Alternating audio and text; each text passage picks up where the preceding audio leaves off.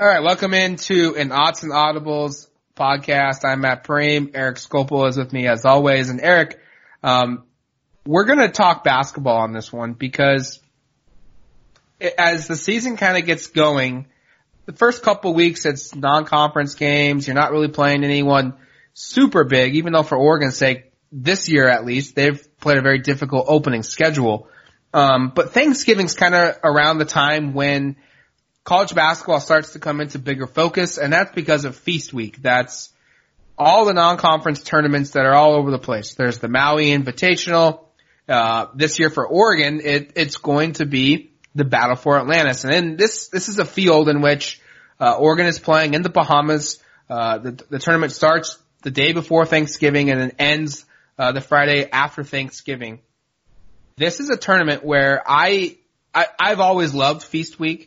I've always loved watching the Maui Invitational. I've always loved watching the Wooden Classic, for whatever reason, that one. There's the 2K Challenge, all of these things that go on. And I've watched these for over a decade now, and I can't recall a tournament that has the feel that the Battle for Atlantis has this season, because you literally have some of the best 20 teams in the country. In this event, you have Oregon, which is 11th in the country. They're taking on Seton Hall Wednesday night, who's 13th in the country. Oh, by the way, North Carolina, who is 6th in the country, they are playing in this tournament. Gonzaga, they are 8th. They are also in this tournament. You've also got Alabama, which was close to receiving votes. Michigan, which is receiving votes. You've got Iowa State, which is receiving votes in top 25. And you've also got Southern Miss. And this is an absolutely incredibly loaded field of games. And so we're going to learn a lot about this basketball program. We're going to learn a lot about this college basketball season, where Oregon stacks up in that. And then I think we've also, we'll dive into the Battle for Atlantis a little bit at the back end of the show. But we had a couple questions that were sent to you and and I think they both made sense to answer. So let's get to these questions first, and then we'll dive into Battle for Atlantis. Yeah, we had a couple extra questions that were hoops related from our Mailbag Wednesday podcast. So these are questions from that, from those questions. So let's start here. This is a good question from @MarchMadness83. Heading to Atlantis on 3-point attempts, Ducks are shooting 43% and opponents are shooting 21%. Neither of those numbers will hold up, especially the opponent shooting. When reality sets in, where do the Ducks need to step up most? Limiting turnovers, creating turnovers, defensive rebounding, etc. Matt, I will let you take that one because you've been following this team a little closer this year because I've been kind of on the women's basketball coverage. But I think that's a good point. Where do you think Oregon needs to step up most in this tournament? I think it starts with rebounding. They've struggled the last couple of games, either for a half or for the entirety of its game, to rebound the basketball. Against Houston, Oregon led by 20 points with like 4 or 5 minutes to go in the game. But that could have been a game in which Oregon led by 30 or 40 points. Had Oregon been able to rebound the basketball and not allow second chance opportunities. I mean, there was a stat at halftime where Houston had something like, I want to say 25, 30 points, and over half of those points came off of second chance points where Oregon just could not rebound the basketball, and Houston was able to flip it up and in and get a second opportunity and convert. And so that right there is your concern. Now, there's a great possibility with that because Oregon's issue right now is they have rebounding concerns. They're not blocking a ton of shots, but really it hasn't, rim protection hasn't been that big of an issue yet. We'll see what happens this week in the Bahamas, but you have the ability, as strange as it sounds, they're expected to add 5-star N'Faly Dante in about 3 weeks, 2.5 weeks. And if Dante is as good as we would expect him to be, and he can assimilate himself into the program and give Oregon 10, 15 minutes off the bench, you're now all of a sudden adding a 6'11" 5-star recruit that's known to rebound the basketball and defend the rim. Could be, the piece that solves the small few holes that Oregon has on their team right now. So I think going into this tournament, you want to see how does Oregon handle, playing against as athletic teams as Seton Hall, as potentially Gonzaga, as potentially North Carolina, and how does the rebounding stack up when the opponent that you're playing is as athletic as you are? The second question we had from a listener from @Ingleson A is this year's men's basketball team going to play a lot like the team did last year at the end of the season? By that I mean winning games, playing great defense, and just getting enough offense to win. Or will this team be better offensively? I think they're already better offensively than they were last season. I mean, just look at the opponent, the quality of opponent that Oregon has played this season, and you will see a group of, really, really, really strong teams. I mean, Fresno State, typically KenPom.com, it's an analytics website. If you're in the top 100, that's considered a very good win, or a good win. And Fresno State and Boise State and UT Arlington are all, 125-ish top teams. And all it takes for them is just a couple wins and against a semi-quality opponent, and they might sneak into the top 100. They have 2 top 50 wins, which are very good wins, against Memphis and Houston. And you look at the numbers that Oregon's putting up though against these quality opponents: 71, 106, 82, 67, 78. And last year's team, it was a struggle for them to score in some of these games. And the manner in which they played, it was ugly and it was inefficient, and they just could not find ways to have a smooth game. And yet Oregon's doing that. So I don't think scoring, at least right now, scoring is not an issue for Oregon. It's can their defense continue to hold, which they've played at a very high level. Their defense ranks in efficiency 32nd in the country. Their offense is 14th. Their effective field goal percentage defensively is 12th in the country. They are very good against the three on defense. They're second in the country in 3-point percentage, and they're 7th in the country in made 3-point percentage offensively. So they are very good at making threes, and they are very good at preventing threes in this year's team. But you're kind of right in that they're going to win because they play good defense, they play efficient offense, and they rebound the basketball. Now, the rebounding the basketball, like I said just a minute ago, that's kind of the one kryptonite right now. Can you solve that? Because if you do, I think this team goes from being a really good team to being a really high level elite basketball program that could potentially be in play for a 2 or maybe even a 1 seed in the NCAA tournament down the road. Just a couple questions for you, Matt, and I'll be kind of that listener that maybe hasn't followed into that much closely with the men's team right now because I've been focused on football and, like I said, the women's basketball program. Would have been, let's say, one player who has surprised you the most, and then maybe an aspect of how Oregon has gotten off to this 5-0 start that has surprised you the most? From the player that's really surprised me, I think it's Anthony Mathis, because I looked at Mathis and said, this is going to be a guy that could potentially not start once, everything gets figured out and, CJ Walker could show up and push his way into the starting lineup. And once then probably Dante gets here, does Oregon go big and go Dante and Okoro with, Houston at the forward spot. And I think through the first 5 games of the season, Anthony Mathis to me is maybe the most important player on the team, because his ability to hit 3-pointers, which he's, by the way, shooting 64.5% on the season.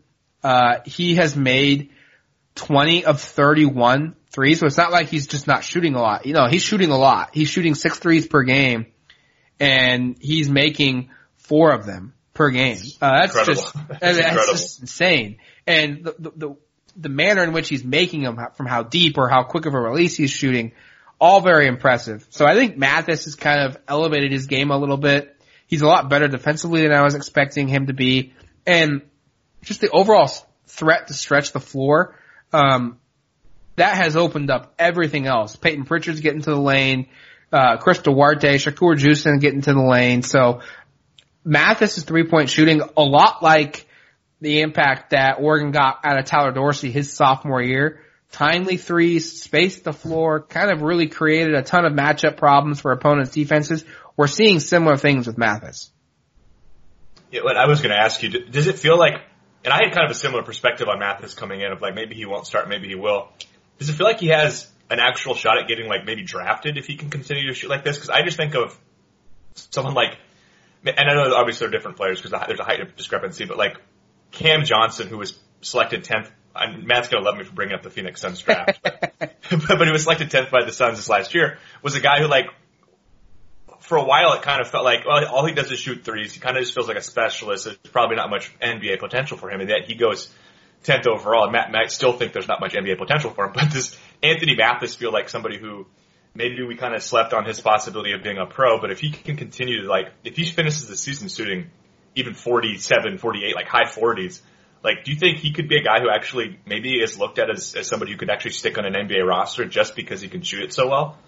I don't know. I mean, he's not the biggest player. He's only 6'4" and 180 pounds, and he's not like, he doesn't have point guard abilities to his game. He's not even averaging 1 assist per game this season. You know, it's almost there at 0.8. But at the same time, like, he's only, in his career, he's only gone over 1 assist per game once. That was last year when he averaged 2.1. As a sophomore, he averaged 1. 2016-17 when he played 10 games and got a red shirt, he averaged 0.8. His freshman year, it was 0.4. So he's not a guy that, he doesn't turn it over all that much though. But I don't see it. Maybe in the G League, maybe he finds himself in the G League, but look, when you can shoot like he can, someone's going to pay you a lot of money. Whether that's in the NBA, whether that's in the G League, or whether that's overseas. Mathis is at a point right now where he's putting himself, you know, as long as he continues to do this, he will make a lot of money. I just don't know at what level he'll do it. He'll certainly get a look though in summer league. I mean, he will find himself on a summer league team, if he can do this. And maybe he needs to go and look at a guy like JJ Redick and see how did Redick survive, this long in the NBA, and can he replicate that? Cause I mean, that's kind of, I think Redick was maybe a little better ball handler, but that would be the kind of the comparison I would give, right? Yeah, I mean, just in terms of a guy who can really shoot it, who's maybe a little bit undersized and not a top tier athlete, I think that would be fair. I'm not sure he's even quite the shooter that Redick is. Obviously, he's one of the best all time. But yeah, right. That's kind of what I was getting at is like, could he be somebody who just because he can shoot the ball? I mean, the numbers he's putting up right now are insane. I mean, 60% through 5 games. 5 games is a smallish sample size, but it's not small enough where you can say like he's not going to shoot it in the high 40s or mid 40s all season. I just think that's pretty impressive. And the last question for you, Matt. Oregon brought in, this highly rated recruiting class. Obviously, Dante is not playing. Of the 3 true freshmen that have been playing, Luke Ward, we should mention, is also redshirting, and he's not played either. What's been the biggest surprise, would you say, from the 3 incoming freshmen, Addison Patterson, Chandler Lawson, and CJ Walker? I think part of it is Chandler Lawson's a lot better than I was expecting him to be. I looked at him as a guy that's like, okay, like he may play 5 or so minutes per game, maybe even redshirt. He's averaging almost 5 points a game, 4 rebounds. He's shooting 52% from the floor. He's making the free throws when he gets there at 80%. He's actually the third highest free throw percentage on the team. He's playing just 16 minutes a game. He's playing really well. And I think he's going to be a guy that even when N'Faly Dante comes back, he will still play a good amount of minutes. I think Addison Patterson, he didn't play a lot against Houston. Dave Altman said that was his fault. He needed to get him out on the floor a little bit more. His first game was not good, for Oregon when he just could not shoot the ball very well. I don't think he even scored. But since then, he's had 17 points against Boise State. He had 7 against Memphis. He had 9 against UT Arlington, and he had just 1 point in 5 minutes against Houston, but that was, Altman said he got lost in the rotation and didn't play, and that was Altman's fault. I'm impressed with his 3-point shooting though. He's made a couple threes now. His shot's gotten better already, even in just a small sample size there. They're a little bit different, but I really feel like Addison Patterson's going to have a career arc, similar to a guy like Dylan Brooks, cause he's a bigger guard. He finds ways just to get to the rim. I mean, I think he's shooting 63% from the field. A lot of his stuff comes because he's either matched up against a slower big guy that can't guard him, or he kind of just goes over the top of a smaller guard that doesn't have the size to deal with his length. I mean, it's not the most athletic looking play. It's not the prettiest layup or dunk or what have you, but he just finds ways to score. And I think if, Brooks had a really solid freshman year, and I think part of that was because he had the start and Oregon didn't have a lot of bodies, but they're same size. They're both 6'6". They're 195, 200. Brooks was probably a little bit heavier than Patterson is. But Patterson's having the luxury of being kind of slowly brought along, doesn't have to come out right away and star. And so it wouldn't surprise me next year if Patterson all of a sudden goes from, 5 to 8 point scorer to a guy that averages 13 points per game as a sophomore for Oregon. CJ Walker, he struggled. And this is one in which he just has to have the maturity to understand, like, hey, Oregon's playing a really difficult schedule to open the season. There hasn't been a single cupcake, gimme game, bye game, whatever you want to call it. Game, Altman and every other coach out there calls them developmental games. When you play Northwest Tech of Chicago State and you are favored by 35 points and the game is over by halftime and the whole second half is just getting your younger guys tons of minutes, tons of floor time to get adjusted and run through stuff. Like, Oregon hasn't played that game yet, and we're 5 games into the schedule. We're going to play 8 games, and Oregon will have not played that kind of an opponent yet. That's how difficult Oregon's schedule is this season, and so you hope that CJ Walker has the maturity to understand, hey, we're playing some really high-level games. It hasn't clicked for me yet, and that's okay. And I just need to wait it out until we play Hawaii, until we play Texas Southern and Grambling State and some of these other teams that they've got on the back end in the month of December, because I think Walker, he's shown, hey, one, he can rebound the basketball really well. He skies to the board. He's very athletic, really long-armed. His scoring hasn't necessarily come yet, but he can rebound and he can defend. And the last couple games, he had 8 rebounds against UT Arlington. He had 3 in 16 minutes against Houston. And the big thing was fouls. That was why he couldn't play against Fresno State. He fouled out in 11 minutes against Boise State.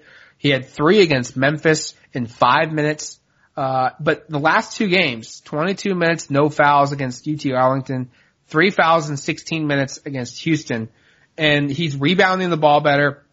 His defense is better. He's gotten the block. He's not turning the ball over, which he had 3 turnovers in his first 3 games in less than 27 minutes. So, I mean, he just needs time on the floor, and having that maturity level to understand that is going to be key for him, because once he gets things figured out, you could tell that's going to be a guy that could be the wild card for this team. If he can get going and can give you 5 or 6 points off the bench and can give you 4 or 5 rebounds a game, all of a sudden now Oregon goes up another level in college basketball. All right. It's going to be we should mention that the women are also playing in a big tournament right now, kind of in the same part of the world. They're playing in the Virgin Islands at the Paradise Jam. They'll play Oklahoma State on Thursday, UT Arlington on Friday, then the big one. And unfortunately, this kind of overlaps with the Civil War.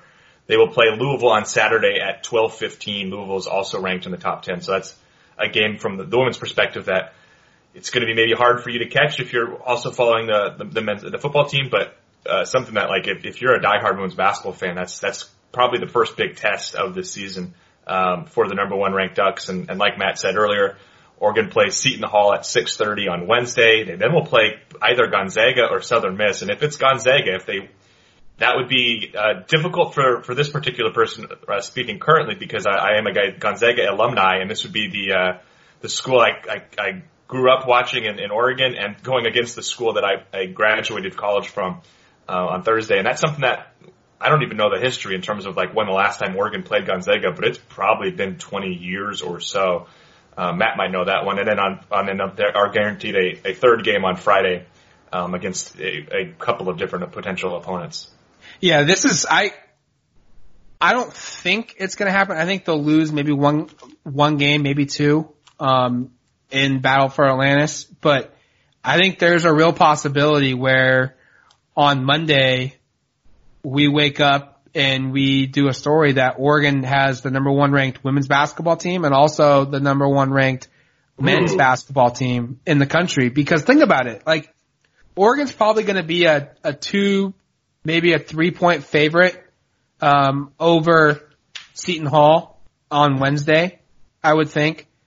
And then against Gonzaga, if they play Gonzaga, I would think probably Gonzaga is going to be a 2 or a 3-point favorite in that one. But it's not like, oh wow, they're completely far above, higher than Oregon is in the pecking order. Like Oregon will have a chance to win that game if those two teams play. And then if Oregon gets through that and plays at North Carolina in the championship game, I think the Tar Heels will probably be a 4 or a 5-point favorite. And enough where it's like if Oregon wins, it's not going to be, the biggest shock in the world.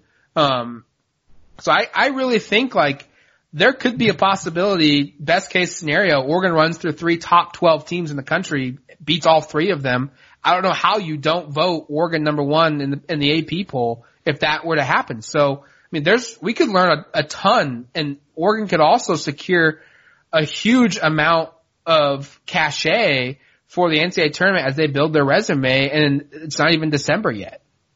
And it would be bizarre if the Oregon women somehow lost to Louisville on Saturday, which could theoretically happen, and you have the Oregon men ranked higher in their poll than the women in their poll. So, it's a huge week in terms of, we did a podcast about the football, program, a couple of them obviously this week.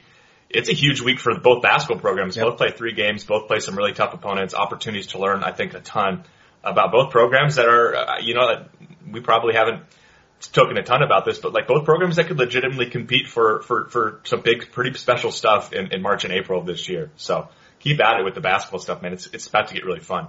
Yeah, basketball season's going to kick into full gear, especially once football plays their Pac-12 championship game, and then after that, it's until Oregon plays their bowl game, it'll be a big focus on both these basketball teams. Lots to watch with both of them.